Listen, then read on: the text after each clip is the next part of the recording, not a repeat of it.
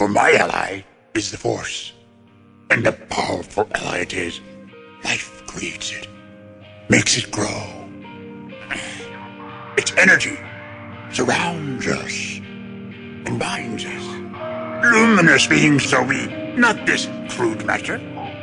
You must feel the Force around you. Here, between you, me, the tree, the rock, everywhere.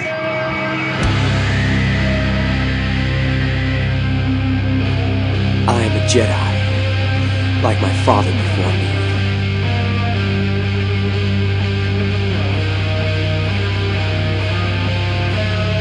You don't know the power of the dark side.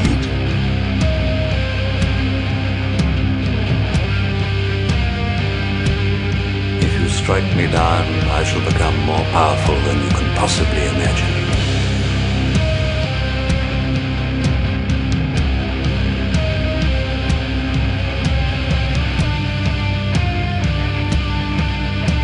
I got a bad feeling about this.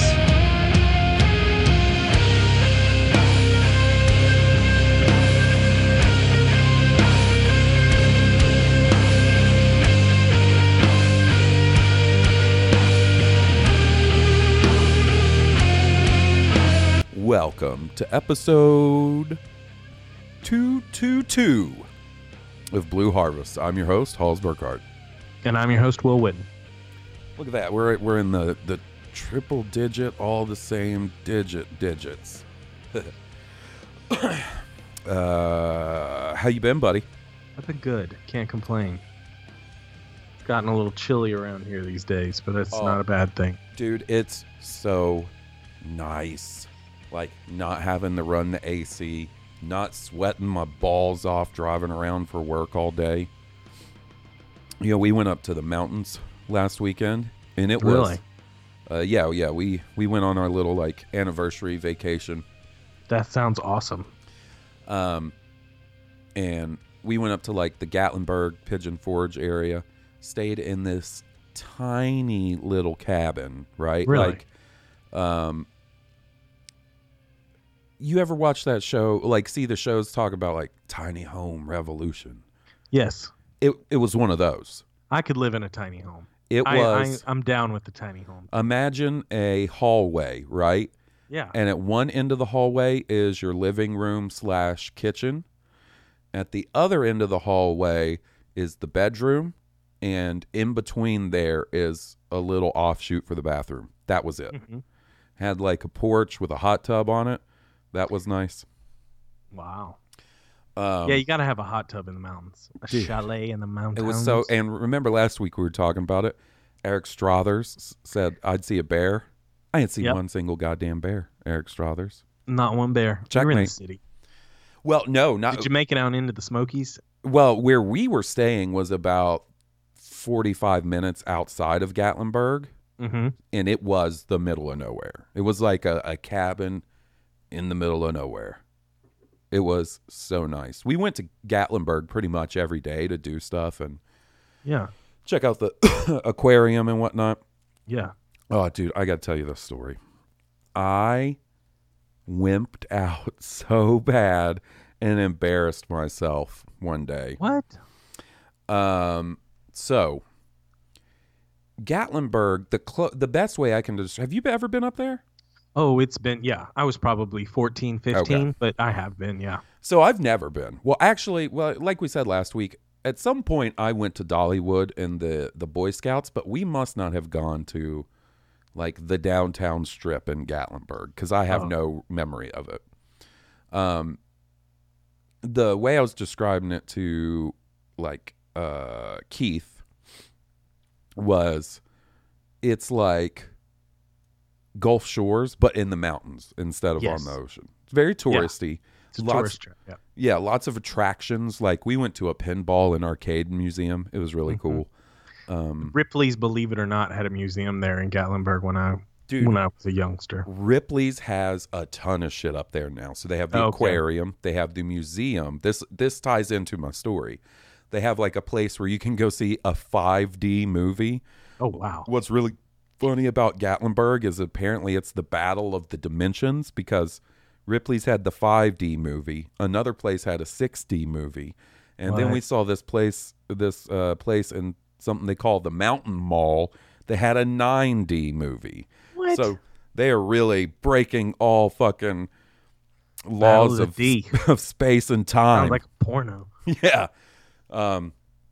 So one of the Ripley's attractions there is a haunted house.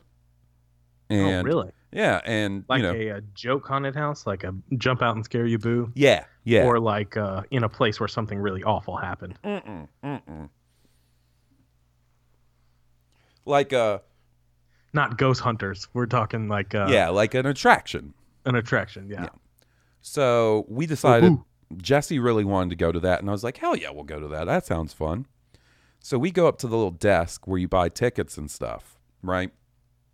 And we go up, and Jesse's like, hey, is the haunted house handicap accessible? Because in all of mine and Jesse's travels so far, all the different places we've been, Gatlinburg's by far the least handicap accessible city I've been in. So it was a real concern on whether it would be. And the I wonder lady, why that is. I don't know.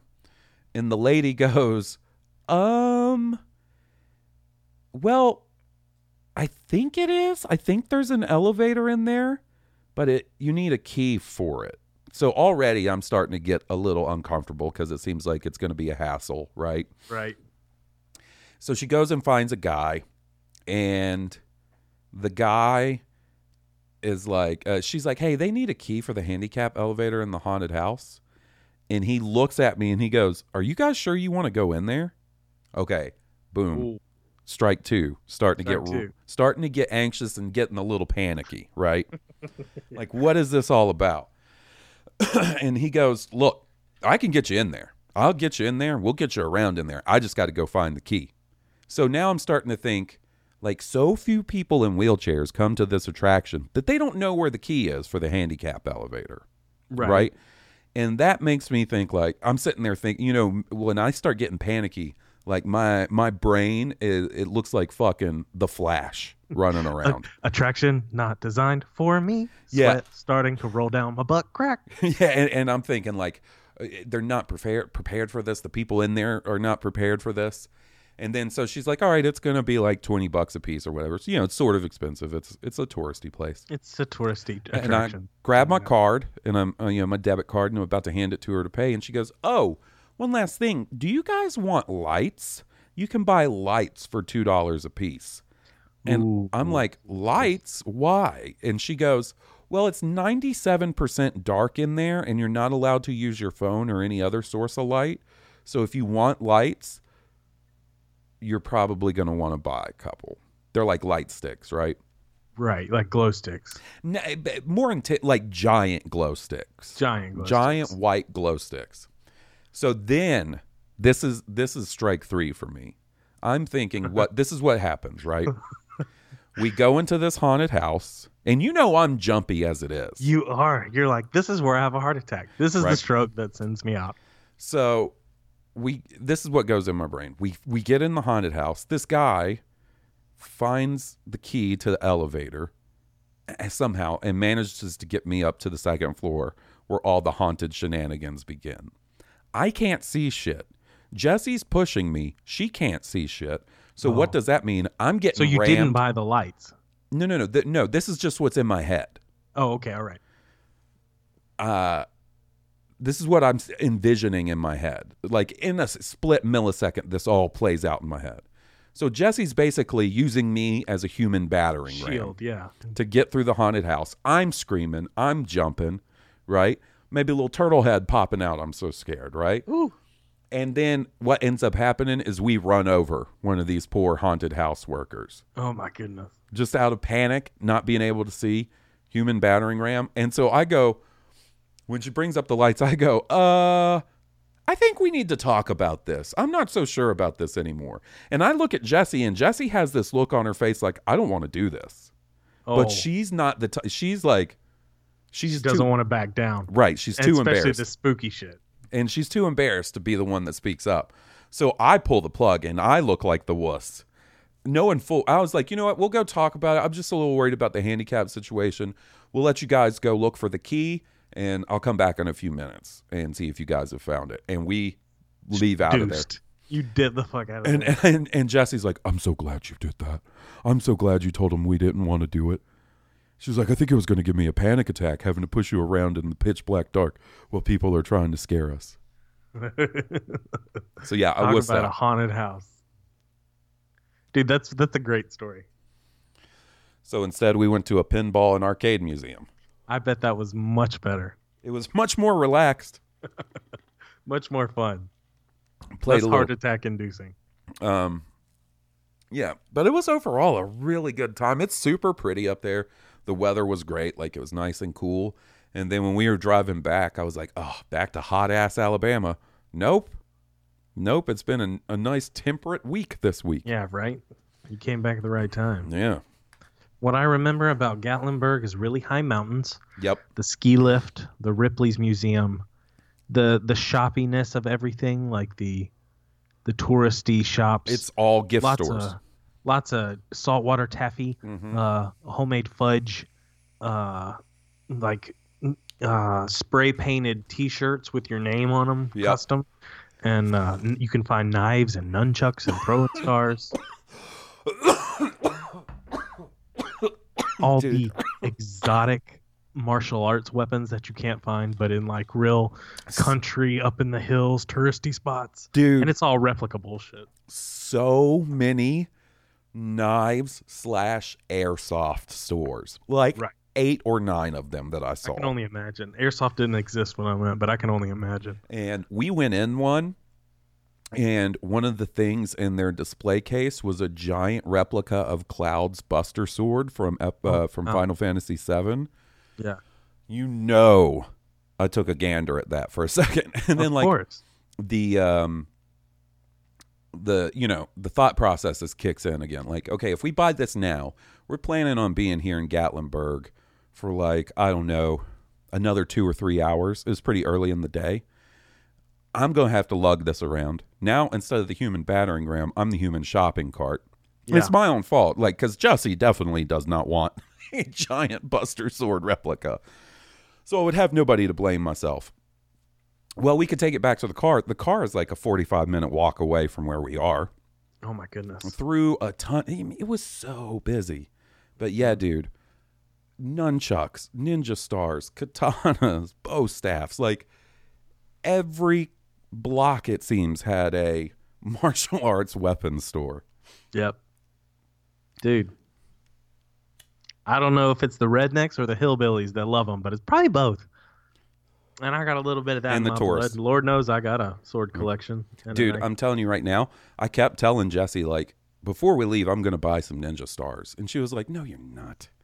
No, you're not going to buy any ninja stars. I was like, yeah, I am. And you're going to be real fucking proud of your man when one day our house gets broken into and I get rid of a robber with my sweet ass ninja stars. And this robber is hightailing out the front door 3 ninja stars embedded in his forehead. Yeah, ninja star in his forehead, ninja star in his dick, and then when he turns around to run away, ninja star right in the butt piece, man. I got him. Yeah. Anyways. You can like us on Facebook at facebook.com/Blue Harvest Podcast. You can follow us on Twitter, Twitch, and Instagram at Blue Harvest Pod. You can email us at blueharvestpodcast@gmail.com. We have a Patreon campaign, Patreon page, Patreon. We have a Patreon where for as little as $3 a month, you can support the podcast. It helps us get equipment upgrades and do cool things with the show and just keep the lights running. And we post bonus podcasts there. All kinds of cool bonus shows. Cooking with Will, Masters of Harvest Kasi with King Tom, Podula Rasa with Emily Lind, Star Wars Year by Podcast with our buddy Steele.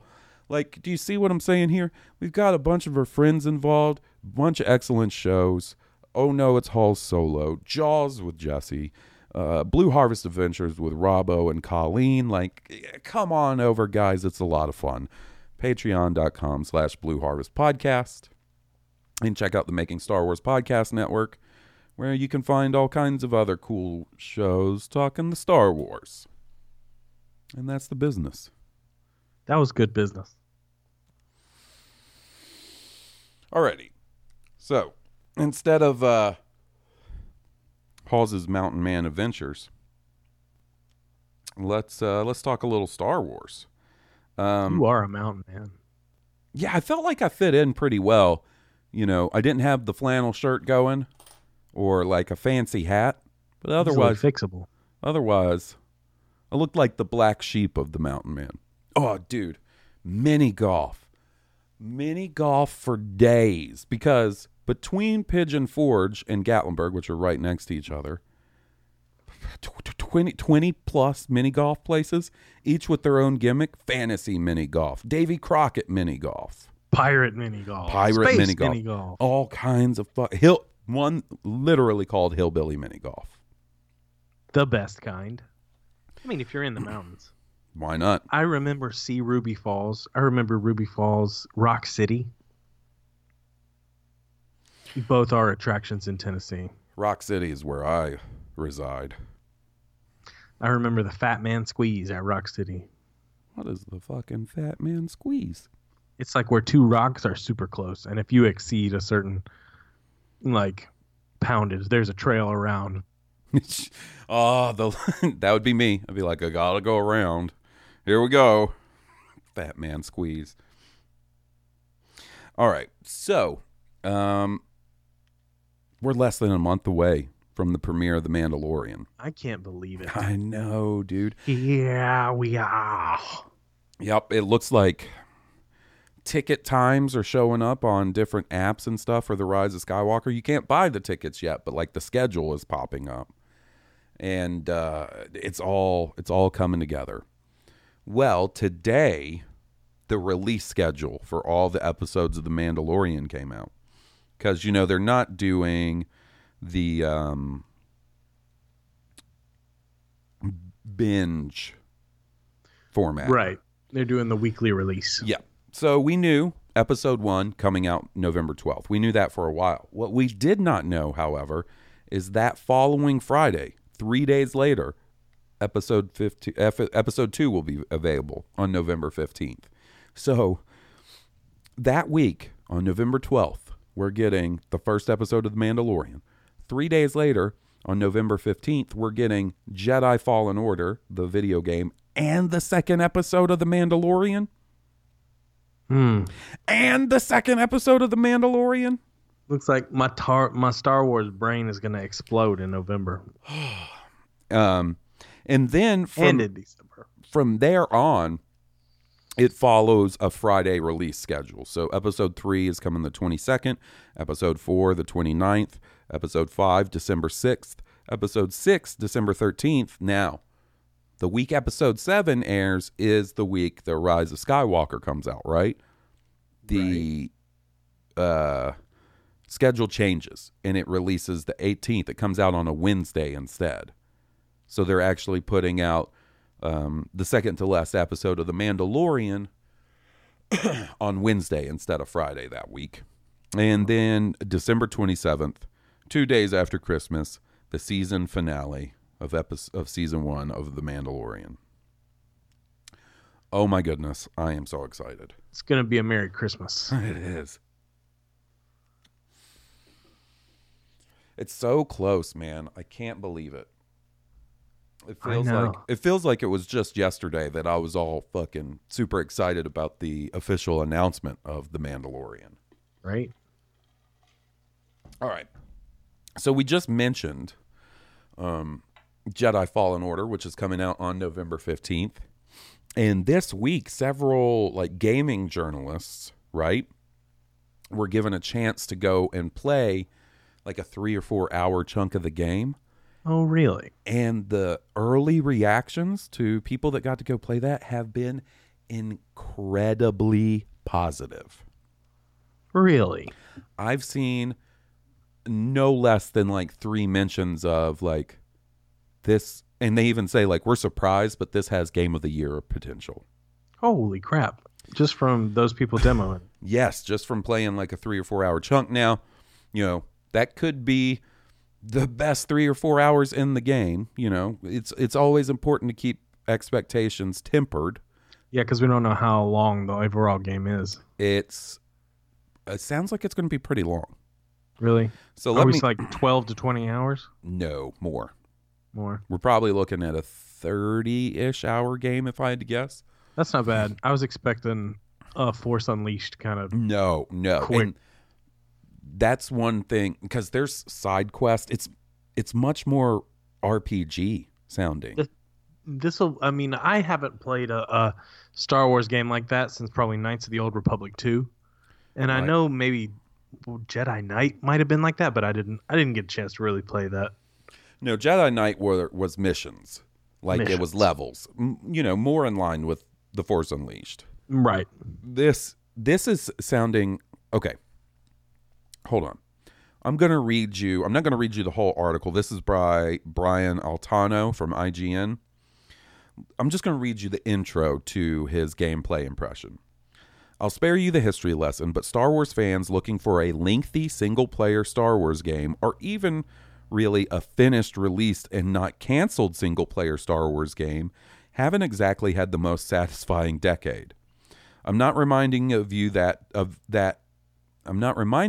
to depress you, though. I'm reminding you of that because after playing 3 hours of Star Wars Jedi Fallen Order, I can confidently state that there is finally some real tangible hope that a full-fledged single-player Star Wars game is here. One that has no multiplayer or microtransactions or loot crates or season passes. Really. Seriously. Star Wars Jedi Fallen Order is a real, actual single-player Star Wars game that I have actually played extensively, and it's actually coming out and soon.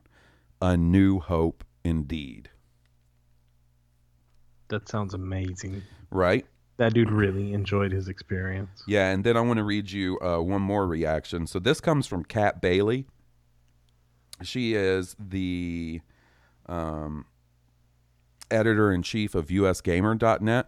She's also really good on the Retronauts podcast, which is a really good video game podcast. Hold on one second. I want to pull up her reaction. This one got me very excited as well. Well, you're getting me real excited right now. Okay, this is what she says. So yeah, Jedi Fallen Order works. It's polished, the combat is fun, the little flourishes like the conversations you have with your crew are evocative of classic Star Wars games like Knights of the Old Republic. It's steeped in lore. I think Star Wars fans are going to be really happy with it. I suppose my main criticisms are the main character is a dork, though not tremendously so. It relies on those contrived God of War style traversal puzzles too much for my liking. And then she said the combat really slaps in Jedi Fallen Order. They really nailed the sense of power that comes with wielding a lightsaber without making it too overpowered. I like how tactical it is. It's like Sekiro, but just a bit more forgiving, unless you crank it up to Grandmaster, which, good luck. I really hope that it manages to hold up and deliver what was shown, because if it does, it's probably going to be my favorite game of the year. Yep, I said that about an EA Star Wars game. Oh my goodness. Whoo! That says a lot. It does, right? To me, at least. Especially for someone that feels that way about EA. And apparently, there is a ton of customization options when it comes to your lightsaber. Interesting. Like one of the things that you can find a lot of are different lightsaber parts, and there's 5 different categories of them. Emitter, switch, sleeve, material, the metal it's made out of, and color for the blade. So, Sweet. and apparently a huge, gigantic skill tree. So, yeah, I'm real excited. So am I. I'm pretty much like I'm about to finish off The Witcher, I think, and it's got me really stoked to play this new Star Wars one and climb that skill tree. Because there are a lot of talents and things in The Witcher that I didn't use Like, I just kind of dedicated myself to the very few things I did. Right. And I wonder if that'll be the same with this skill tree, or if it'll be, where you need to be a jack of all trades, or if you need to dedicate one way or the other. Yeah, that'll be interesting to see. I'm also the guy that likes to try and,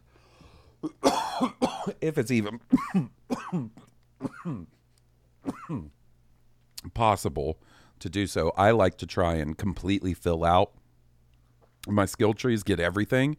Oh, wow. In something like The Witcher, I'll do every single side quest. I'll put 200 hours into The Witcher, maxing out my skill tree, I mean, that's the playthrough that I've been doing. I've been doing the playthrough where I miss no quest, like fail 0 quest, which means I've been overpowered for most of my quests. Yeah, but I don't care. Which hasn't really been a problem. I want to see all of the story. Yeah. And I kind of like that anyway. I like being, a badass. And there's it will certainly give me a challenge in certain spots. And now that I'm up in the end, I'm not trying to spoil anything. So, I mean, it's given me some challenges now that my levels match and my current levels match in the mission levels. But right. It's been a lot of fun. I can't deny. I mean, it's complicated and it's a time sink, dude. Some of those quests, like, they don't end. One leads to another, leads to another, leads to another. No, before you can wrap something up. That's what I love about The Witcher is even the side quests are not just. But I never hated one of them. Like, yeah, it's never go fetch these items and bring it back to me. Okay, the quest is done. Like they are. There's as much attention to detail and writing put into a side quest as the main story. I love when they do shit like that. It's political. Like, it can be political and emotional and all these things. Like, that's how you know you're attached to a character. Yeah. All right. So we were talking about Rise of Skywalker tickets earlier, right? And right. It looks like we're getting the trailer Monday. I'm getting mine in 13D. I don't know about you guys. So we're going to Gatlinburg. Yeah. We're going to go open up a new 13D theater in Gatlinburg. 24D. Oh, God. 4KD. 4000D. If you had as many dimensions. That's a lot of dimensions, my friend. If you had as many dimensions sticking out of you as or going into your eyeballs, you'd look like a porcupine. The anti-monitor.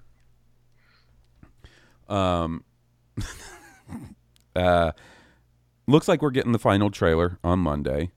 And we'll be discussing that next week, obviously.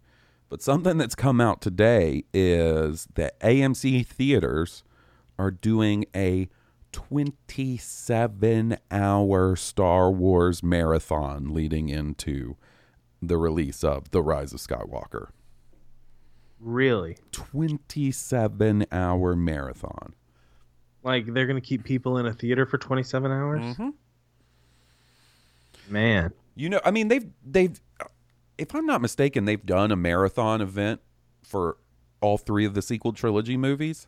And, they were doing them for Marvel as well, like when Infinity War and Endgame came out. So it's not uncommon. It's not an heard of thing. But I saw that and I was like, man, a younger me, a less busy me with less responsibilities and job requirements and shit, he would be there.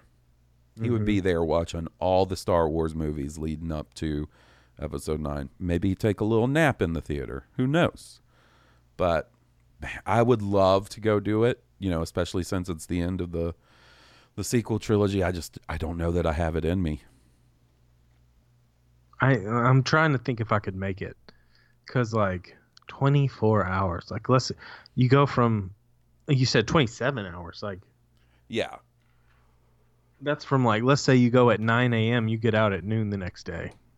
Well, no. So it's going to be, the schedule is going to be kind of weird because I think it will end up lining up with, you're seeing Star Wars Episode 9. You're seeing The Rise of Skywalker at, around 7 on the 19th, which is the day, it technically comes out. So the marathon is butted up to the beginning of that, basically? Yes. It's leading right into Episode 9. Man. Right? Because you would have to sleep through one of them. You got to... Well, at least 2 of them. You either sleep through one of them completely, or you take little cat naps throughout the whole thing. And Or, I mean, you just suck it up and stay awake. I know especially if it's in the theater that I like, I'd be right fast asleep. Because Star Wars puts me in such like a warm, comfy mood as it is. Yeah. Like if I'm having trouble sleeping at night, sometimes I'll put a Star Wars on at like a low volume and out like a light. That makes sense. It's like a comfort blanket for you. But yeah, a 20, it would be so neat. Just the experience. And, you know, it's been 20 plus years since I've seen most of those movies on the big screen. Mm-hmm. But yeah, don't think I can do it. And I mean, who has the time, man? Yeah. Who has the time? Who has the time? Man. Yeah. There's absolutely no way I can swing it. Because I know, like, that week I'll probably work Thursday morning that the movie comes out just to keep myself distracted for a little while.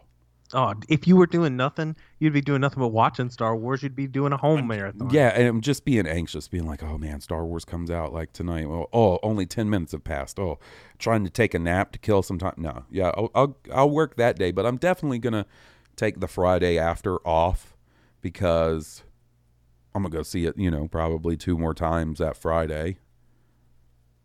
If I had to guess. I always enjoy a day after screening of Star Wars. The War. The War. The Stars. So that's the, but yeah, it would require me taking like 3 days off of work. And yeah, I don't see it happening. In another life, though. All right. Yeah, in a life where I'm set for life. When it's a 48-hour marathon and I'm retired, you know, like we'll talk. Yeah, man. Okay. So, Mandalorian comes out next month. We know they announced Cassian as being another live action series coming to Disney Plus. A quick just question to our fan base. I want to know how excited any of the Mandos are that listen. Like, they have to be ecstatic. Oh, you know, dude. They got their favorite thing in Star Wars finally. There was a whole group of like Mando mercs on the floor at Star Wars Celebration during the Mandalorian panel, and like they were hyped. They were all like holding their helmets above their heads and like moving them up and down and doing like chants and shit. And I was man, that sounds amazing. They were so pumped, and I was pumped. That's awesome.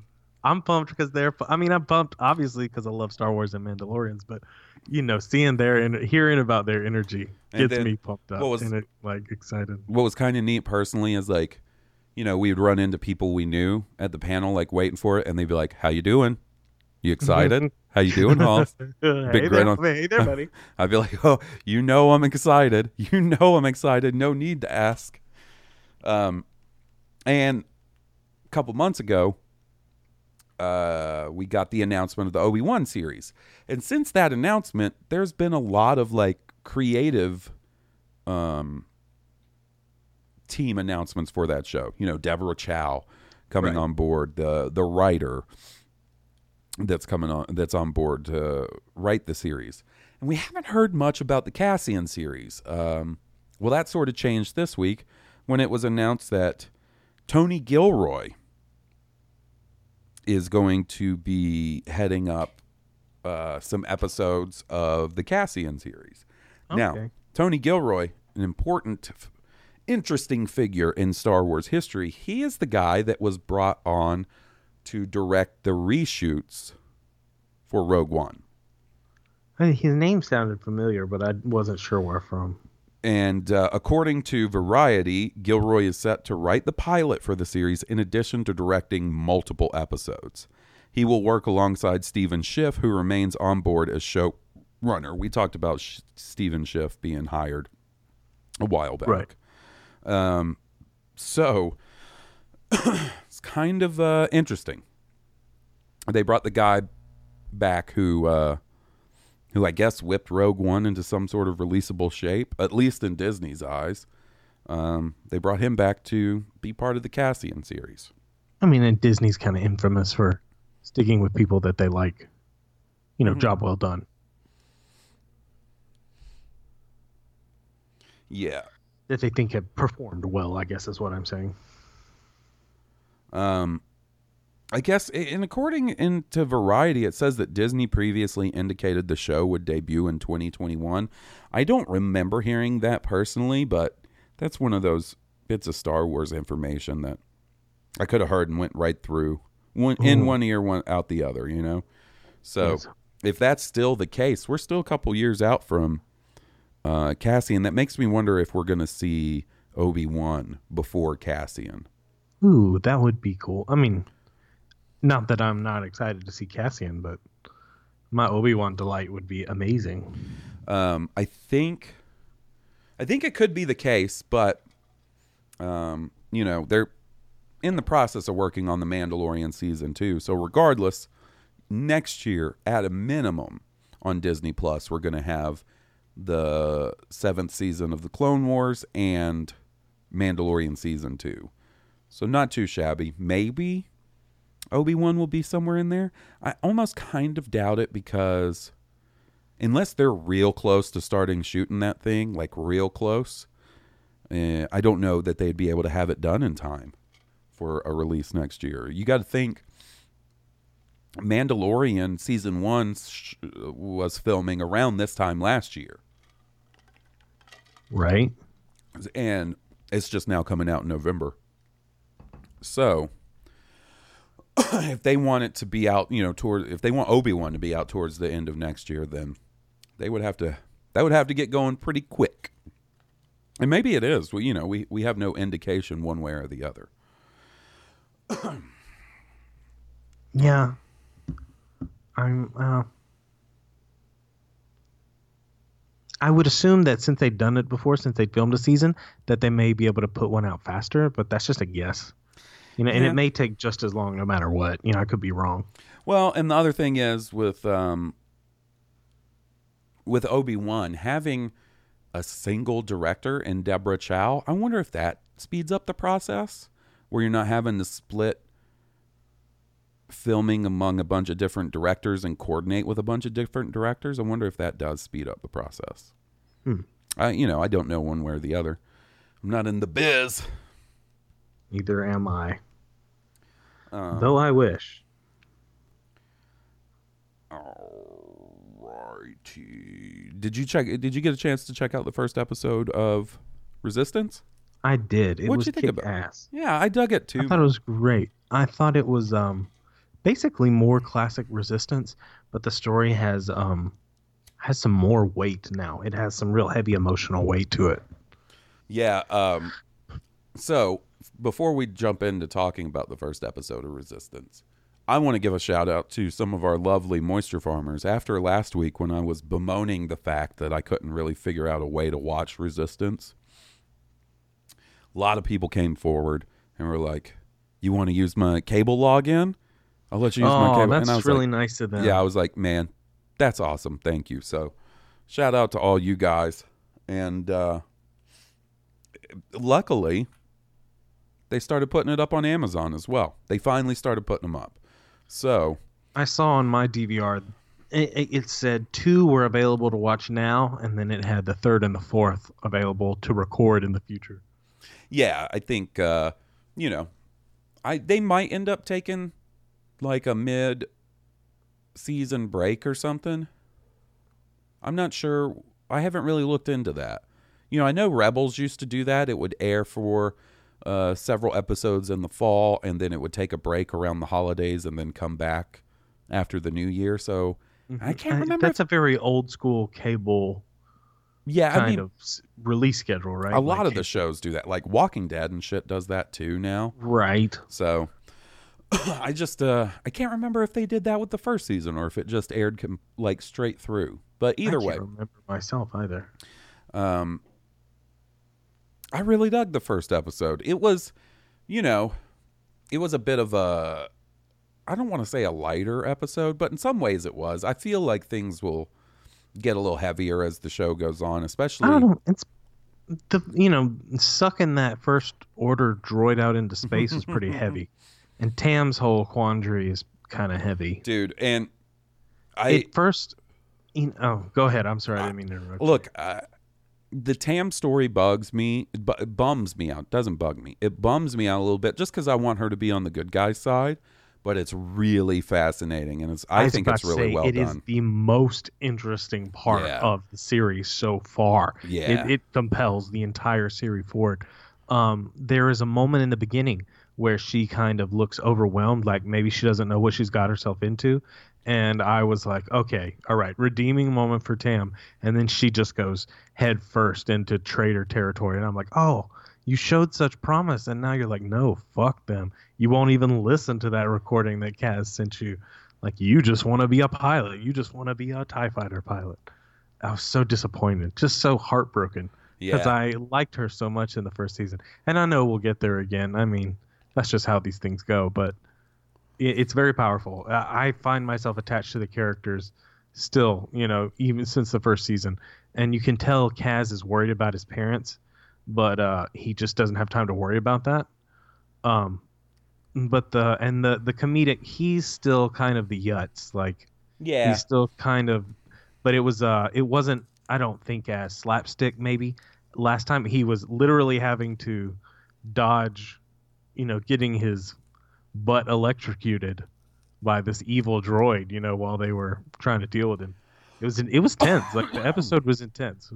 My favorite part of the episode is when the gravity on the Colossus gets fucked up and they're trying to fix it, and Kaz is like, man, I feel bad for everybody up there on the station. It must be miserable with no gravity. And then it cuts to the bar and everybody's partying, having like a 0G party. I thought that was really funny.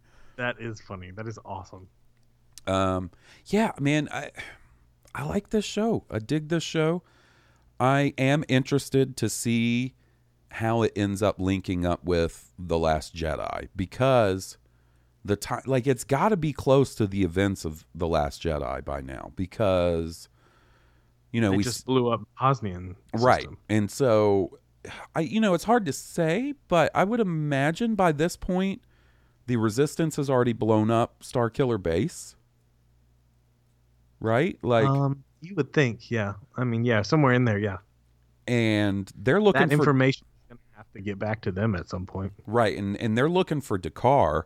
You got to imagine that if they show up on D'Qar, it's going to have to be post the Resistance fleeing D'Qar, because the Colossus, isn't there with the Resistance in The Last Jedi. Right. Captain Phasma's still around, though, so it's not post her death in The Last Jedi. By the way, did you notice it's not Gwendolyn Christie doing Phasma's voice anymore? That was a missed opportunity. It was quite obvious that it wasn't her. If I'm not mistaken, I think the lady who did Phasma did a wonderfully serviceable job. I thought it was fine. Yeah. But it was noticeable. She made it her own, which is what you have to do sometimes in animation to make the character sound good. You can't spend your whole time trying to copy someone else. And I just wonder what that's all about, because I'm pretty sure they got Gwendolyn Christie to do all of Phasma's stuff for the first season. In the previous season, I thought so, right? Yeah, I wonder and I what can understand if maybe she's busy. If she's busy, it's not that big of a deal. You know what I mean? Like, it reminds me of, if they just declined to, I'd be like, missed opportunity. It reminds me of when they got Ahmed Best to be Jar Jar in Clone Wars, and then they switched over to another guy doing the voice, and it was way different than I remember that, actually. Ahmed Best. Maybe this one's much closer. What's that? The only thing. Maybe he was cheaper. I don't know. Is the only guess? Yeah, I don't know. I would. Yeah, you go through the trouble to get Gwendolyn Christie to do the first season. You wonder why you don't. And it could be that she's too expensive, or it could be that she was too busy. Any of those, because any of those factors could be it. I know they record the dialogue and stuff way ahead of the show airing, a long time before. So who knows? I'm looking forward to seeing. They do it before they animate it, right? I'm not exactly sure what, is there rough animatics together or what? I don't know the process. I'm not going to try and sit here and pretend that I do and then give out false information. Try to be okay about that. not 100%. I will venture a guess to say there's a storyboard in there somewhere, but that's it. I have no idea where that comes into play. Ah, yes, a storyboard. Ah, yes, the storyboard. Ah, yes. One The of those storyboard. things. Preferably dry erase. But yeah, as the season goes on, I'm looking forward to seeing how it interacts with The Last Jedi, because obviously it can't directly interact with the events, but I don't see any reason why they couldn't link up with everybody post The Last Jedi. You know, there's post Last Jedi comics or content in the comics and stuff. I'm reading my first Star Wars comic series in a long time. It's Star Wars Allegiance, and it's set in between The Last Jedi and The Rise of Skywalker. That's cool. Yeah, so I don't see any reason why they couldn't do that, you know. I would love to see them do that. It'd be rad to see like Finn and Rose and Rey and General Leia and everybody fucking showing up in Resistance. That'd be so cool. That would be. Alrighty. I'm trying to think if we missed anything. I don't think so. Let me check my news feed. Be careful. The old news. Uh-oh. Then yes. You say be careful. Don't hit the spoiler territory. Yeah.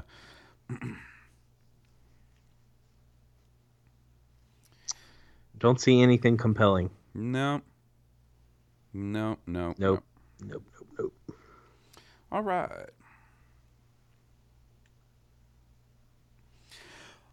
All right. So, in that case, we'll jump into voicemails and emails and what have you. We'll hear from our buddies. One little Disney and Tencent maybe are joining for something. Yeah, man. I don't know how I feel about all that. I know that's dangerous water to be wading into a Chinese market at the moment. Well, you know,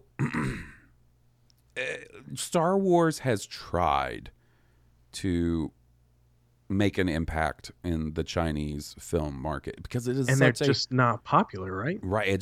There's no cultural affinity for Star Wars, because I actually read an article about it today.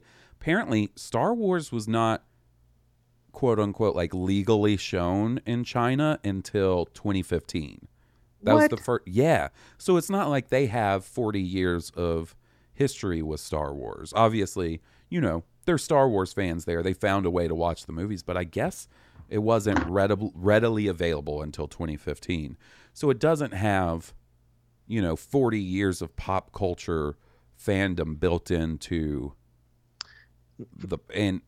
generations of dads introducing Star Wars. And The Force Awakens did pretty well in China. I think it maybe made like $120 million, but since then none of them have done nearly as well. Like Solo did exceptionally bad. And it's just been one of those territories that Star Wars hasn't been able to crack. You know, I know that territory is big for Marvel movies and like, you know, they definitely the Fast and Furious movies. Yes, Transformers, I believe. Venom made a ton of money there. I think the Warcraft movie did much better. Yeah, so like, you know, it's just one of those things. And then when you add on top all the shit that's going on with China and Hong Kong right now, and Blizzard's massive fuck up with the whole China and Hong Kong. They fucked up so hard. Dude, Blizzard. So around this time last year, they had their big BlizzCon, which is like, you know, their big convention, right? And the big story that came out of that was how shitty the Blizzard fans were being to the studio because their big announcement was a Diablo mobile game. And I guess everybody thought they were going to announce a Diablo 4, and instead they announced a mobile game. And people were being a real dicks about it. Like, and this is the thing, like... That's not necessary. I understand wanting them to do whatever game it is you want them to do, but, like, they were definitely taking it too far. So this time last year, I was like, man, you guys need to be easier on Blizzard. Like, They're a really good game developer. They do some, I mean, obviously, they're an excellent game developer. Warcraft, StarCraft, Hearthstone, World of Warcraft, etc., etc. Diablo, Overwatch. There's going to be a Warcraft 3 remastered. Yes. And now, cut to a year later, and I'm like, nah, man, fuck Blizzard. Yeah, right. Yeah, man. Like, it's just... So, yeah, I honestly, like, I saw the story about Tencent and Star Wars and how there's going to be especially, like, Chinese exclusive Star Wars novels written, like, exclusively for that market. And I'm an idiot, Will, and I don't want to speak on a situation that I'm not, like, super versed in. And come off dumb, so, like, I wasn't even, like, really bring it up, but I don't know what to think about it. Like, with everything that's been going on and, like, penalizing a dude for speaking up about the Hong Kong protests. Like, I don't know, man. I don't think it's a great move. It's, this will, if you don't mind, probably get us banned in China, but it's a difficult situation because it's a communist country, but Hong Kong used to be ruled by the British, and they have maybe a lot of ideas about independence that aren't necessarily as popular in mainland China. As an American, I usually come down on the side of independence, freedom. So that's kind of what my feelings are on that. Absolutely. I'm not trying to say anything messed up. No, I'm 100%. Chinese don't have the ability to conduct, law in their country or whatever. But yeah, as an American, I generally come down on the side of freedom and liberty. I absolutely agree. I'm 100% with you, and like 100% on the side of the Hong Kong protests. So that is why it's disturbing to see. It's always a shame to see protests turn violent. Yeah, you don't. I mean, obviously, you don't want that, but I understand. To see this situation with Blizzard, and they put out a statement saying that they penalized that player because he violated their terms of service or whatever, and it had nothing to do with their business interests in China, which is just a blatant lie. I was about to say, and that's all well and good. That's probably your legal excuse, but it looks like you caved to China to try to, save your ass. Let's move on to, because like I said, I'm nowhere well enough educated in the matter or anything to speak with any authority, but yeah, I don't know. And I mean, like I said, I'm not super in the know. Right. But, I know the basics. I try to keep up as much as I can, but I'm also trying to keep up with what's going on over here, what's going on in my personal life. I can't keep track of everybody's flaming, sinking ship when mine's on fire as well. Right. All right. Let's hear from our buddy Steve. D. Mundy. Here he comes. Any second now. Kia D. Kia D. Kia D. Cockhead. The only Jedi Master who can crush box. Kia D. Cockhead.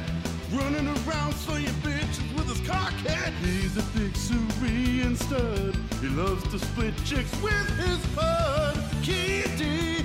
Cockhead. So stroke his cone and suck on his balls. Kia D. Cockhead. What you gonna do when he comes on you now? He's a Jedi Council stooge, but he'll be pumping spooge tomorrow. Cockhead. Blue Herbert. Cockhead. Harsberger. Cockhead. Will Witten. Cockhead. Goose Payne. Cockhead. G Money. Cockhead. King Tom. Cockhead. Joe. Cockhead. Kia D. Cockhead. Cockhead.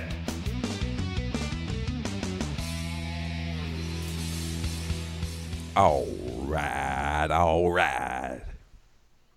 We're going to hear from King Tom. Oh, speaking of King Tom, and speaking of saying something dumb on a podcast and not realizing it. Remember last week, King Tom called in about Rey's blaster that Han Solo Yes. gave her.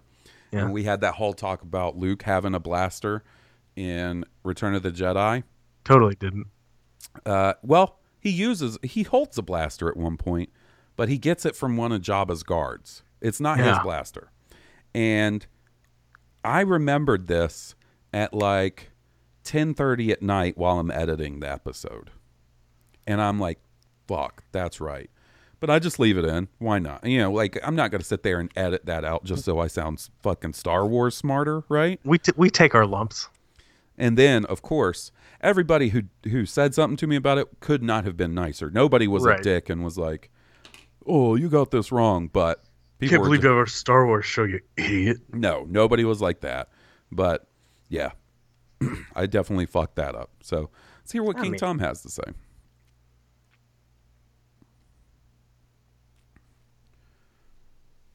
Hey there, Hawes and Will. So last week I said I had a two-part question. And first of all, thank you for answering my question about Rey and the blaster last week. I think you guys got, along the lines of what I was thinking, that she's going to be using it and she's going to have fun using it. The other question, obviously tied to the blaster, is the weapon on her other hip, the Skywalker / now Rey lightsaber. She has a complicated relationship with it, which kind of parallels her status as a Jedi, where at first she doesn't want it, and then because she still sees herself as that scavenger on Jakku, and then she sees her place as bringing Luke back into the galaxy, and then finally she evolves into what we see as someone working for good in the galaxy, someone to reestablish the Resistance, reestablish the Jedi to help her friends. And same with the saber. She didn't want it at first. Then she was only going to bring it to Luke. And now I think, because last we saw her in the movie, she was holding the broken parts of it. We know in the trailer she, rebuilt it. In one of the Allegiance comics, she says something like, "I wish I had my lightsaber."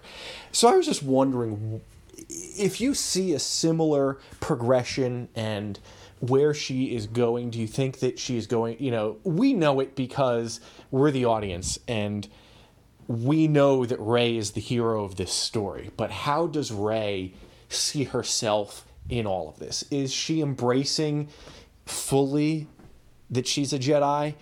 Or do you think she'll have some misgivings? I don't know. It's a bit of a weird question, but just something that I'm wondering. Anyway, thanks for listening, and I will talk to you guys later. That's a good voicemail from King Tom. I hope we get, for lack of a better explanation, the Return of the Jedi Luke version of Rey in Episode 9. Yeah. Where she's much more confident, steeled and determined. Yeah, and I think we'll get both, honestly. I think we will see a more confident, not that Rey wasn't confident as it is, but like more confident in her abilities as a Jedi. And I mean, she was so confident she left Luke's grumpy ass on an island. Yeah, when he that's didn't what I'm wanna saying. come. Like, she's plenty confident. I don't mean to say she's not. No. I totally get what you're saying. I want some positive resolution of the Rey and Luke relationship. Me too. Because I feel like it was left on a super sour note. Yeah, that is, if I had, I love The Last Jedi. It is legitimately very high on my list of Star Wars movies. I love it. But, I do have a few small things about it. And this is just a personal thing. Like, for instance, in Breaking Bad, I like when Jesse and Walt are getting along together. Right. I don't like when they're fighting. Like, I like to see my favorite character, just bums me out. And so the fact that there wasn't some sort of resolution between Rey and Luke, like, you have that whole peace and purpose line at the end where she feels Luke pass and she's talking to Leia about it. And that's nice and all, but I'm with you. I would like some sort of resolution. And if the dialogue from the first teaser is actually in the movie, right. I think we're hearing that moment. Yeah, I you think know. we won't be disappointed. That's exactly what I was going to say. Because I think we got a glimpse of that in the trailer. So I think that's that's in store for us for sure. But yeah, I think we will see, because of her connection to Kylo and Kylo's sort of stance on his position on the spectrum of the light side and the dark side. I think it's only natural that we will see her struggle with the dark side at some point. I mean, Luke does in in Return of the Jedi as well. So, I don't think we will see her be, 100% confident and totally immune to the pull of the dark side. Because for one, you need to have, a bit of conflict in your main hero, or else it's not as interesting as it could be, Right. It becomes a paladin, that's blind by right conviction. So I was, I know it's probably too cliche, but I just assumed that they would give her a black costume, kind of like, Luke at the end of Return of the Jedi. Mm-hmm. And when that flap pulled back, it'd be white on the inside. Yeah, I think that was an interesting little bit of like visual symbolism. Yeah, but I gotta say, I think her outfit in The Last Jedi, or not The Last Jedi, Rise of Skywalker, might end up being my favorite. Oh, I totally agree. I love the me. I love the monkish, tunic-ish whole thing. So like that whole monk ascetic, look of her outfit is kick-ass. Yeah, and then like the hood in the back, I think it's going to look really cool. I can't wait. I can't wait to see. And speaking of Rey, I was thinking about the blaster too. Like it's a tool. Even if you don't use a blaster for battle, like it's still a tool. Yeah. Speaking of her with the Skywalker lightsaber, I still kind of wish. I'm kind of torn on it because I think it's really cool to have Rey using the Star Wars equivalent of Excalibur. Right. I really like that. But man, I want her to have But also having Kylo reforge his helmet. There's this. Okay, now you have soldered two relics back together for this movie. Yeah. You know what I mean? Like you soldered the lightsaber back together, and Kylo soldered his helmet back together. Like right, and I like that, but I just can't help but still be a little disappointed that we didn't get a really kick-ass Rey's lightsaber design, like her personal saber. I hope it's a magic reveal to where she made her own. Like comes down to the last minute, and then boom, there's the second lightsaber that she made. Like it comes out of nowhere. Yeah, I mean? Clutch. That would be cool. That would be cool.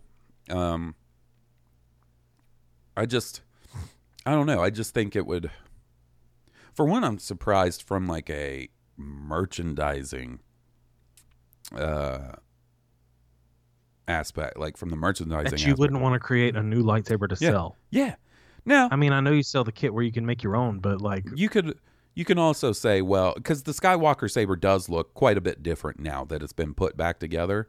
And but they're not selling it like that. They're not selling battle damaged lightsaber like Skywalker. I would be very surprised if that's not something that comes out soonish, though. There's not one available yet, as far as I can tell, but there will be eventually. Do you think? I don't think there will, but dude, I'll be impressed if it is. Star Wars is the master of selling a variant. Oh, here's Luke. Steel always uses the example of Luke Skywalker, but now he's got his flappy farm boy hat. Yeah, there will be a Black Series Force FX Rey's lightsaber from Episode 9 eventually. It's the way of Star Wars merchandising.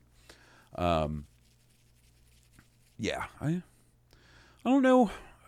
One of those aspects of the sequel trilogy that I would be interested to hear more about, like the thought process behind. I get the thought process behind it being the saber in The Force Awakens, And by that, it would still be the saber in The Last Jedi.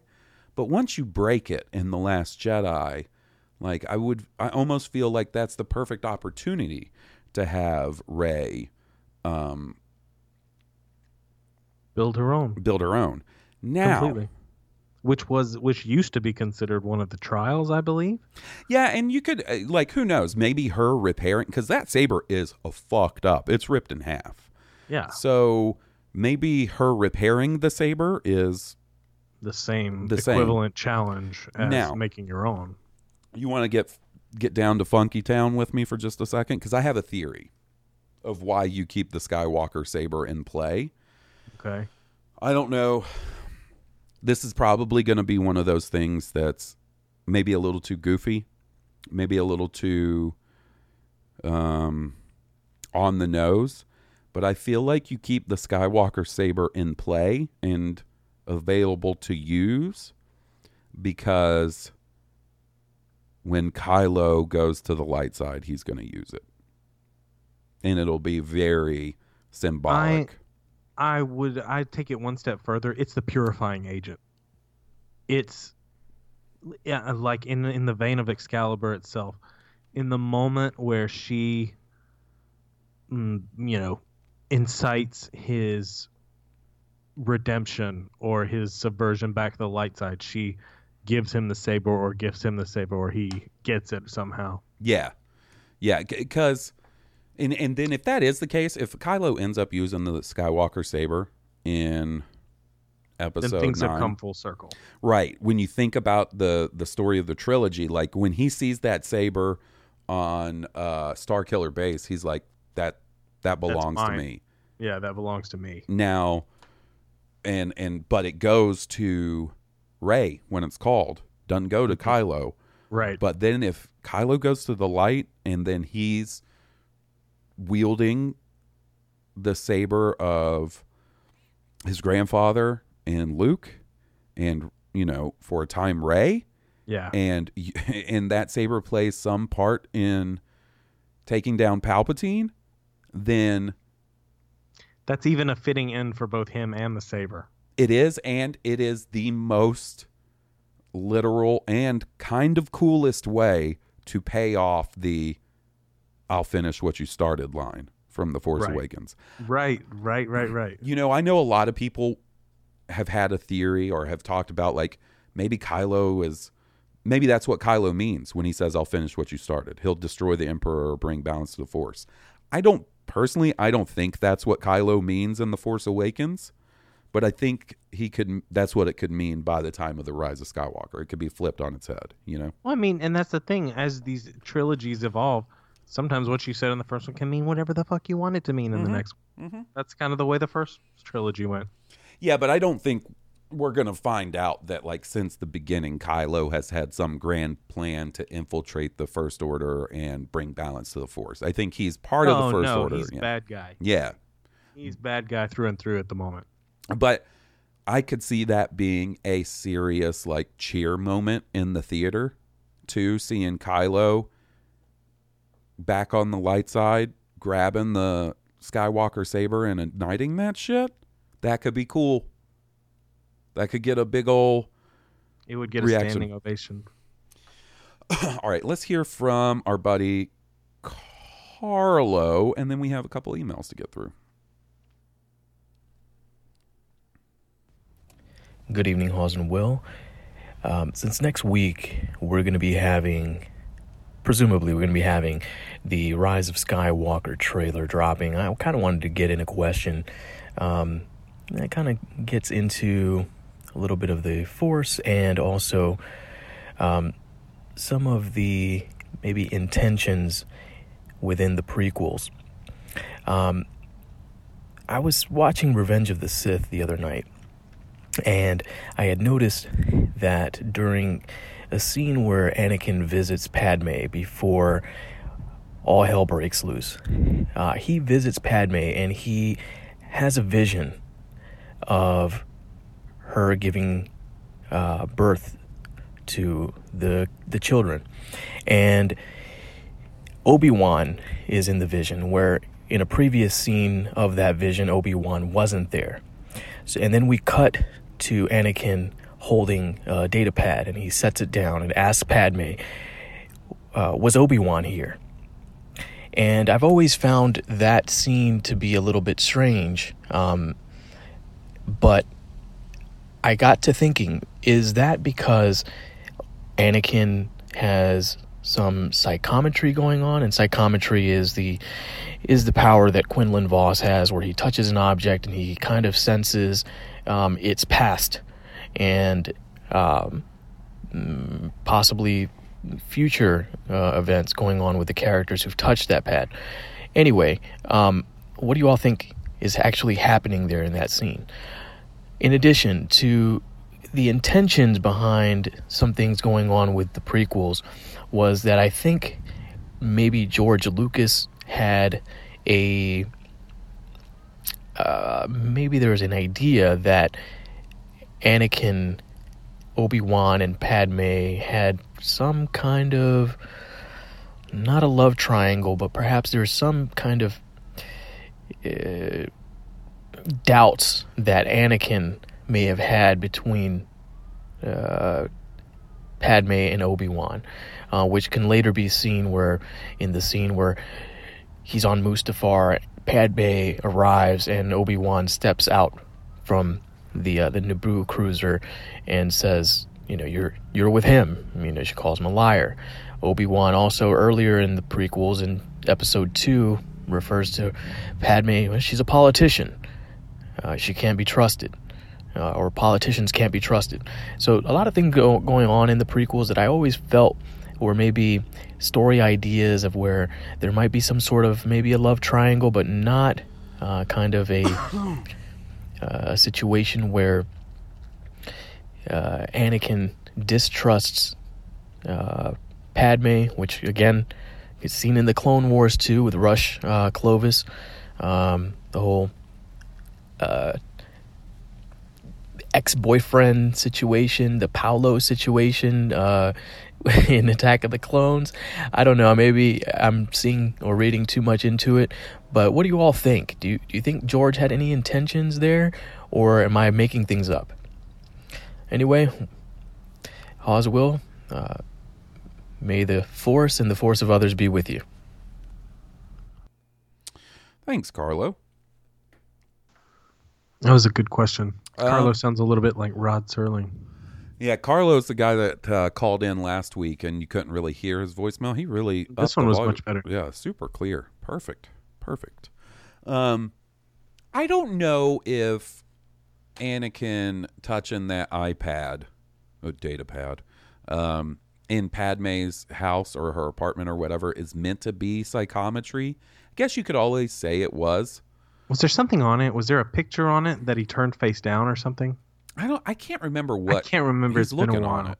He's looking at it, but I kind of always just got the feeling that Anakin, his visions are more akin to like Luke's vision on Dagobah of seeing his friends tortured and stuff. It's the vision he sees that leads him to leave Dagobah. I never got the feeling that it was necessarily psychometry as much as it was just your average run-of-the-mill Force vision, because Anakin has those. He has one in Attack of the Clones. He has the vision of his mom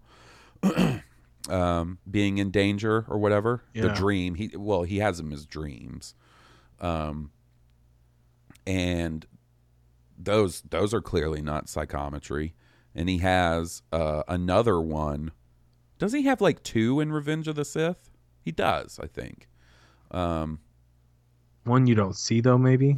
Well, he has the one in bed, and then he sits up, and like he has the gold arm, like, and he like puts his head in his hands. Right? He has that one vision.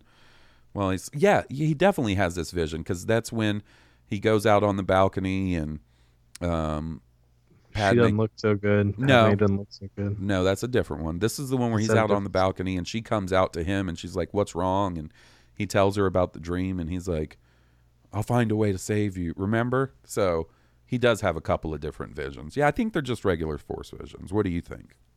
That's what I think. I mean, as far as I know. And I don't know. He was probably very just suspicious about Obi-Wan. Yeah, I mean that's in general. That's one of the main things about Anakin's downfall in his storyline in the prequels. He's very sort of like just suspicious and paranoid and yeah. This whole sense of possession with Padme, like it's the whole reason like the Jedi try From to my not point of view, the Jedi are evil. he try not to form attachments. Like Right. it's a textbook example of why they try not to do that. Hey, you want to know why we don't form attachments? Darth Vader. Yeah, that's why. And I remember,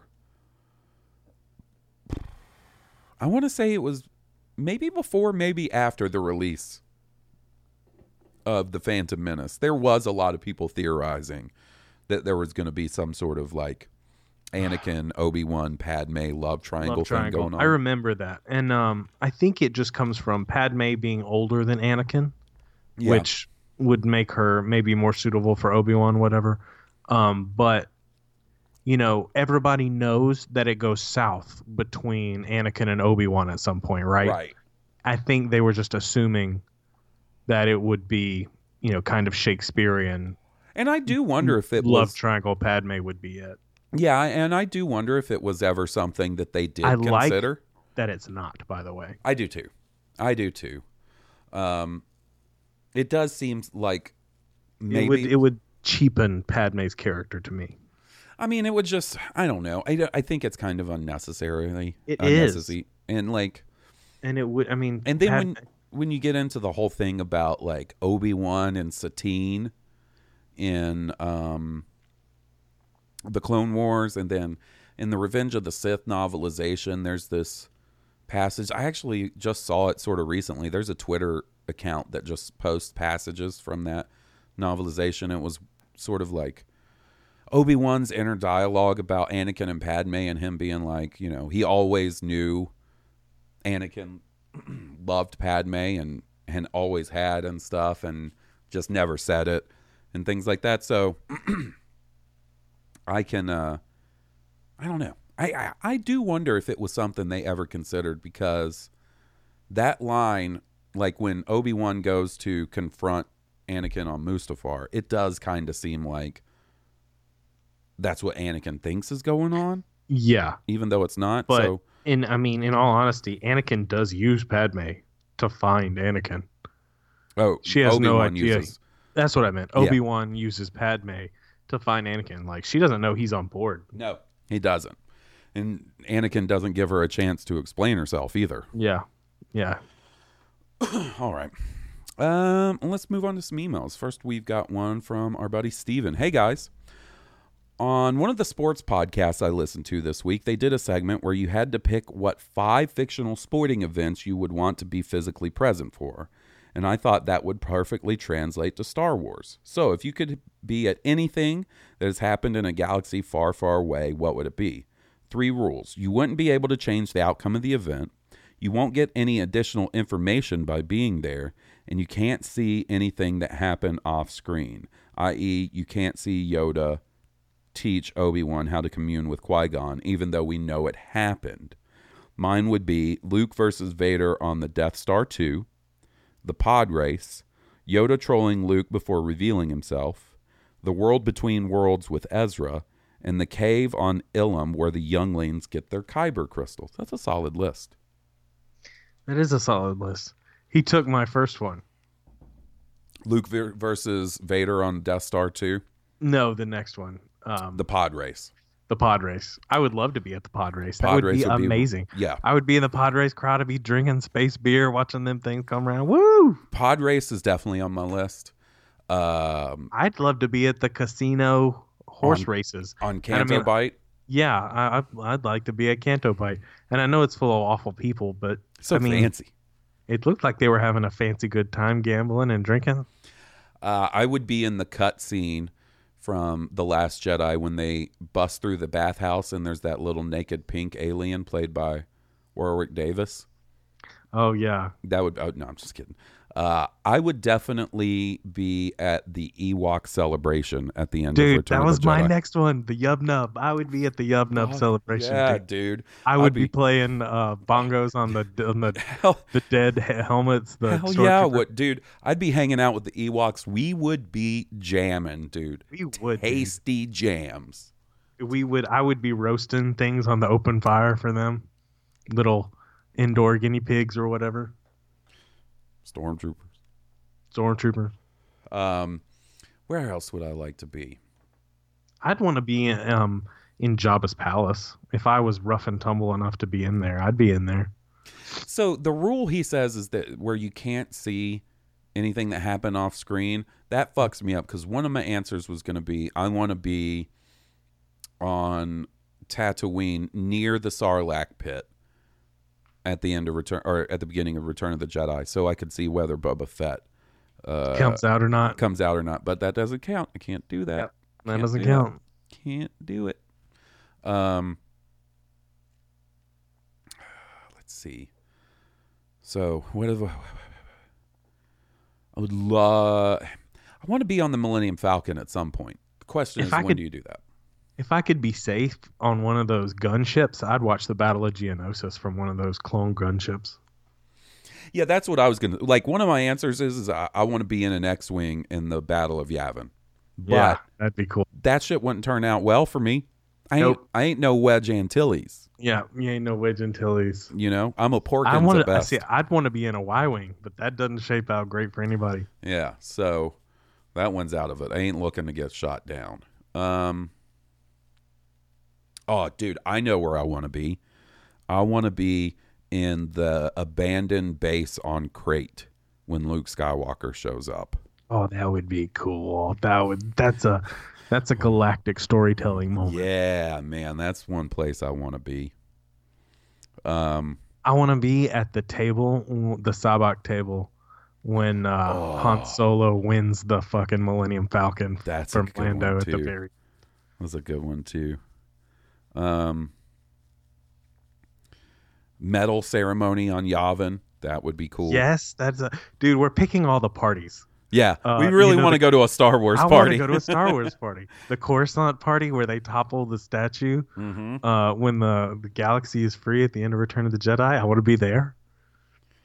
Yeah, man. That's a good question, Steven. Put me in all the celebratory moments. Yeah, I'm looking to Give party. me some blue milk cocktail. I'd be in the bar in Mos Eisley in a heartbeat. All right, this one is from Brad H. Hey boys, happy Friday. So the question I have this week, what the fuck is a Reylo? I mean that with all sincerity. I imagine that is the theory/desire that a particular sect of fandom wants Kylo and Rey to end up together. However, I've heard that term tossed around as both a noun and an adjective. I've heard folks on fan sites say, I'm a total Reylo, and conversely, fuck Reylos. I mean, is it a good thing, bad thing? What is it? To infinity and beyond, Brad H. Wrong franchise, Brad. That's Toy Story. I know that. I mean, you pretty much nailed it, Brad. You pretty much nailed it in your explanation.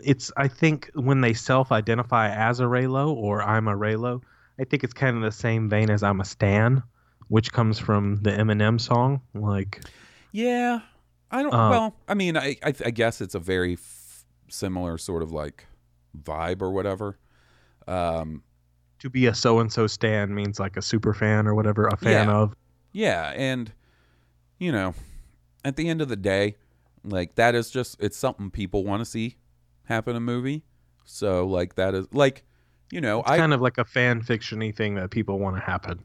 Yeah, I don't know. I envision it like as the Spock and Kirk hookup, you know, like. I think it's way more likely than Spock and Kirk hooking up. I don't know. I think. Have you seen those J.J. Abrams Star Treks? That'd be a spicy hookup. And it's a excuse for people to be shitty to people. Like, I don't know, man. Like, just let people enjoy. And so the whole point of fan fiction is fiction. It's fan written fiction to once enjoy. Again, like I think there's very obvious reason. Like, if there was absolutely nothing for them to go on, like for them to cling to, I don't think it would be as a big of a thing. I do think there's. Oh no, Star Wars hints at it real hard. Yeah, and I do feel like so far in the sequel trilogy, there has, like, you know, in the prequel trilogy, you have Anakin and Padme. In the original trilogy, you have Han and Leia. So I think, you know, Rose and Finn is one of them, but that comes, you know, so late in the game. It's so late in the game, it doesn't have the same power. And I think there will be elements of the Rey and Kylo thing in The Rise of Skywalker. I don't know how much or what it will end up entailing, but I think that relationship definitely gets explored. I'm going to put it to you that way. Absolutely. Whether for better or worse, we will see. Do you remember the first time you heard of like shipping? I mean, it's within the last couple years where someone ships, like, they want two people to be together really bad. Yeah, and the reason I'm always like like I you know, never shit on Reylos or anything like that is because I understand it. I mean, I have a history of shitting on Reylos. I won't deny that. The reason I don't is because I have it in me. I remember the first time I ever heard like a nickname like that for a ship or shipping two characters like that was in Lost. And there were Jates, which were people that wanted Jack and Kate to be together, and Skates, which wanted Sawyer and Kate to be together. And I was a Jate through and through. Yeah, you were. So I get it. I get the whole idea behind it and stuff. So I'm always like shipping a couple. You know, I feel like it does no harm. As with anything in Star Wars, just as much as Super Boba Fett fans can take it too far, Super Reylo fans can take it too far. They can make it a ride or die thing. Super original trilogy fans can take it too far. Super fucking Force Unleashed fans can take it too far. Like any sect of fandom where you have a hyper focused like specialty in fandom, people can take it too far, and it's a shame. Like, I wish people would just calm down a little bit and enjoy what they enjoy and like what they like and want what they want. You know. But I totally get it. I totally understand where they're coming from and the appeal of it because, like I said, I was one of them. All right. We got one more email, and this is from Laura. Hey, Halls and Will. I really enjoyed last week's episode. I hope you were finally able to watch Resistance. I'm in the same boat with no cable and was happy to wake up Monday and see that Amazon finally had episodes for purchase. No season pass, though. I wonder if they'll change that. I had some thoughts about the conversation King Tom started last week. I'm pretty sure y'all aren't reading the middle grade novel, so I have some information to add to the pool of knowledge. As in the Star Wars Allegiance comic, Spark of Resistance, which apparently takes place after that comic series in the timeline, has Rey experiencing difficulty in accessing the Force. She can feel it, but she's having trouble using it. She has one moment when it comes through for her, but she definitely needs training. I think this may be why Rey is still relying on her staff and blaster, even after her lightsaber is repaired. Her skills in the Force work well enough during an emergency when she's acting instinctively, but she has not yet mastered it. So she trusts the weapons that make sense to her and help her control the distance in a fight. Nothing controls distance like a ranged weapon. I do think, though, that the other half of the equation is that Rey is not particularly civilized. For all that she has as a posh accent, she is nothing like Obi-Wan in her upbringing. She's a self-taught street fighter with no table manners, socially awkward, and preferring fighting to diplomacy. I love her for that. That's actually one of my favorite things about Rey, too. Yeah, right. She's a great character, but I would never mistake her for someone who would toss a perfectly serviceable weapon just because it seems ungentlemanly. This leads to my question. We already know how Rey is going to be fighting with the lightsaber, but what other weapons are you most looking forward to seeing her or any other characters use? What makes for a cool fight scene? Thanks for the great podcasting. I can't wait for the new trailer and look forward to your commentary on it whenever Lucasfilm decides to release it. May the Force be with you, Laura in Texas. P.S. Thanks for following me back on Twitter. At Mon Mothma Pod is me. Oh, okay. You guys should go check out the Mon Mothma Pod. Mom Mothma Pod. That's awesome. I'm going to check that out. What other weapons? By the way, I really like Laura's take on Rey and the blaster. Absolutely. I think that's really good. Absolutely. Could not have put it better myself. The bow staff. Now that to me is bread and butter.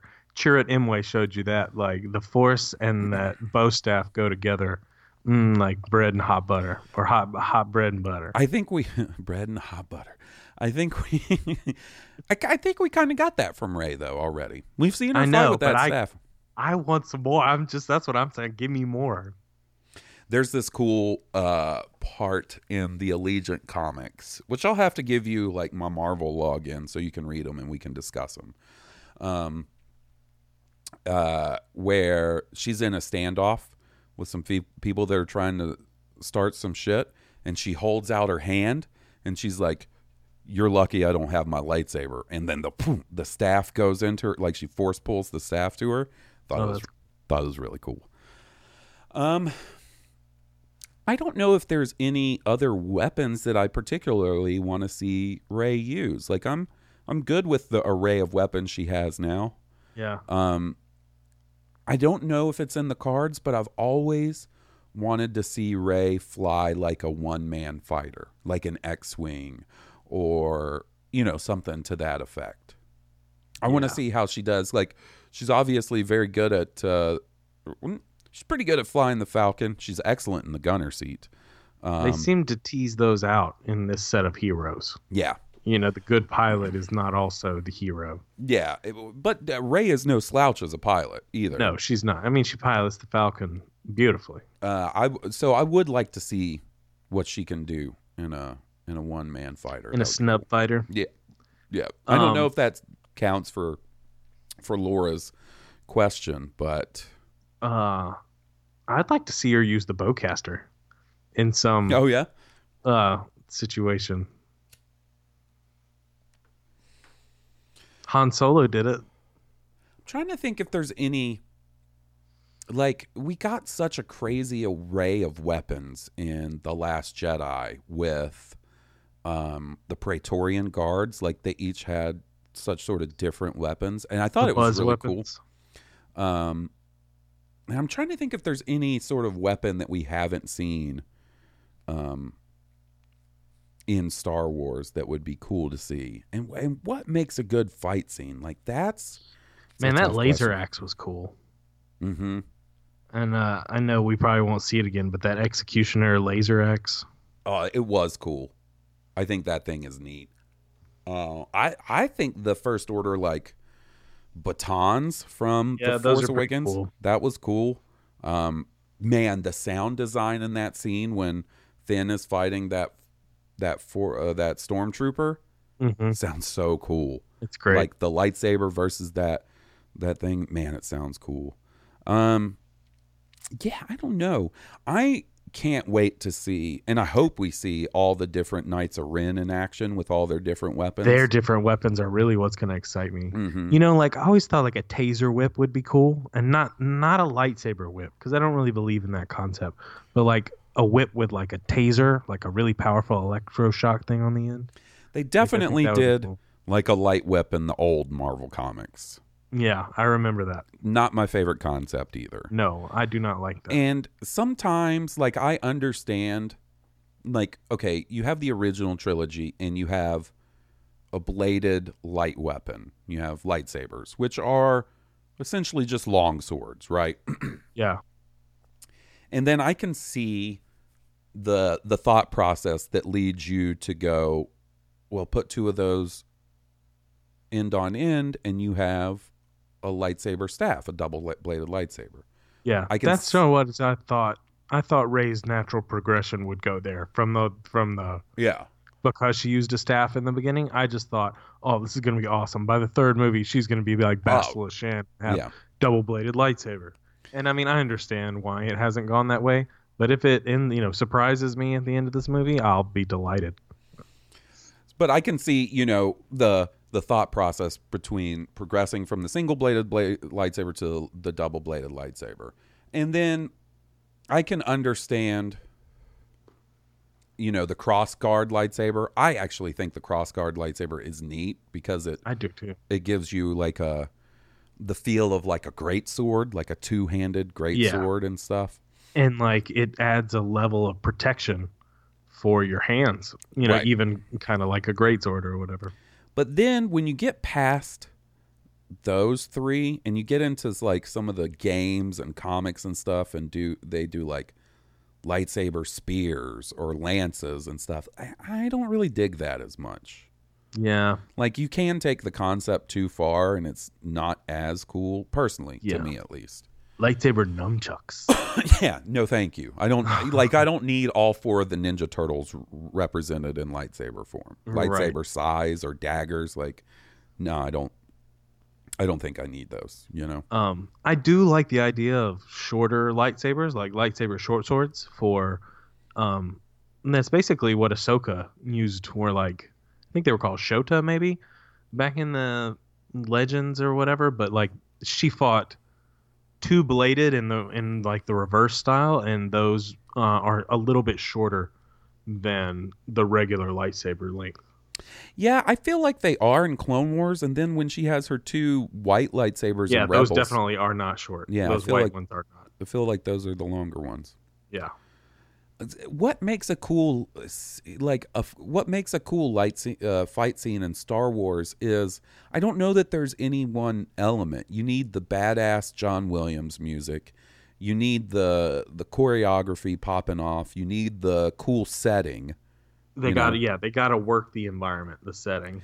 And I think that's all. And look, I love good choreography. I love the fight between Anakin and Obi-Wan, but to me it changes location just a little bit too much. It goes a little too far with the when they're riding the droids. Not I'm great. I'm about checked out right there. I'm like, okay, all right, guys. And I understand, because it is such a long lightsaber fight, rightfully so. The final, the duel between Anakin and Obi-Wan that ends up with... It's deservedly long. It is, and I understand when you do a fight scene that long, to keep it fresh, you need to change location and scenery. They fucking surf lava in a collapsing building, Yeah, it doesn't 100% work for me. The change, how they move through the scenery and change scenery in Phantom Menace works a lot better. And there's a lot of, location change in that lightsaber fight.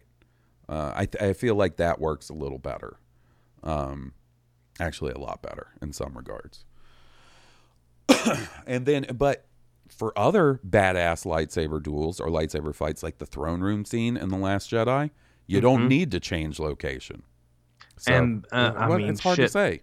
The one on Cloud City changes location, and it's incredible as it does. Mm-hmm. But those scenes are really powerful. I don't know what it is about those set designs, but those sets are so stark, almost different from one another, and all that in all that contained in Cloud City, it's pretty powerful. Yeah. So, thanks for writing in, Laura, and I will be sure to check out your podcast. Yeah, thank you. You should have hit me up on Twitter when you followed me, hey, I'm Laura that writes into your show. You should follow me back. Clearly, I did follow you back, but still. All right. Well, I think that does it for us this week, guys. Trailer next week, I think. Hopefully, I get our ticket situation figured out. Ching. If you like our theme song, be sure to check out the band that was kind enough to provide the music. They are Stoned Cobra. You can find them on iTunes, Spotify, and at stonedcobra.bandcamp.com. Make sure to leave us a 5-star review on iTunes if you haven't already. It really helps us out. And that about wraps it up. So this has been Blue Harvest, and we'll see you next week. I'm Halls Burkhart. And I'm Will Wynn. May the Force be with you. May the Force be with all of you. May the Force be with us.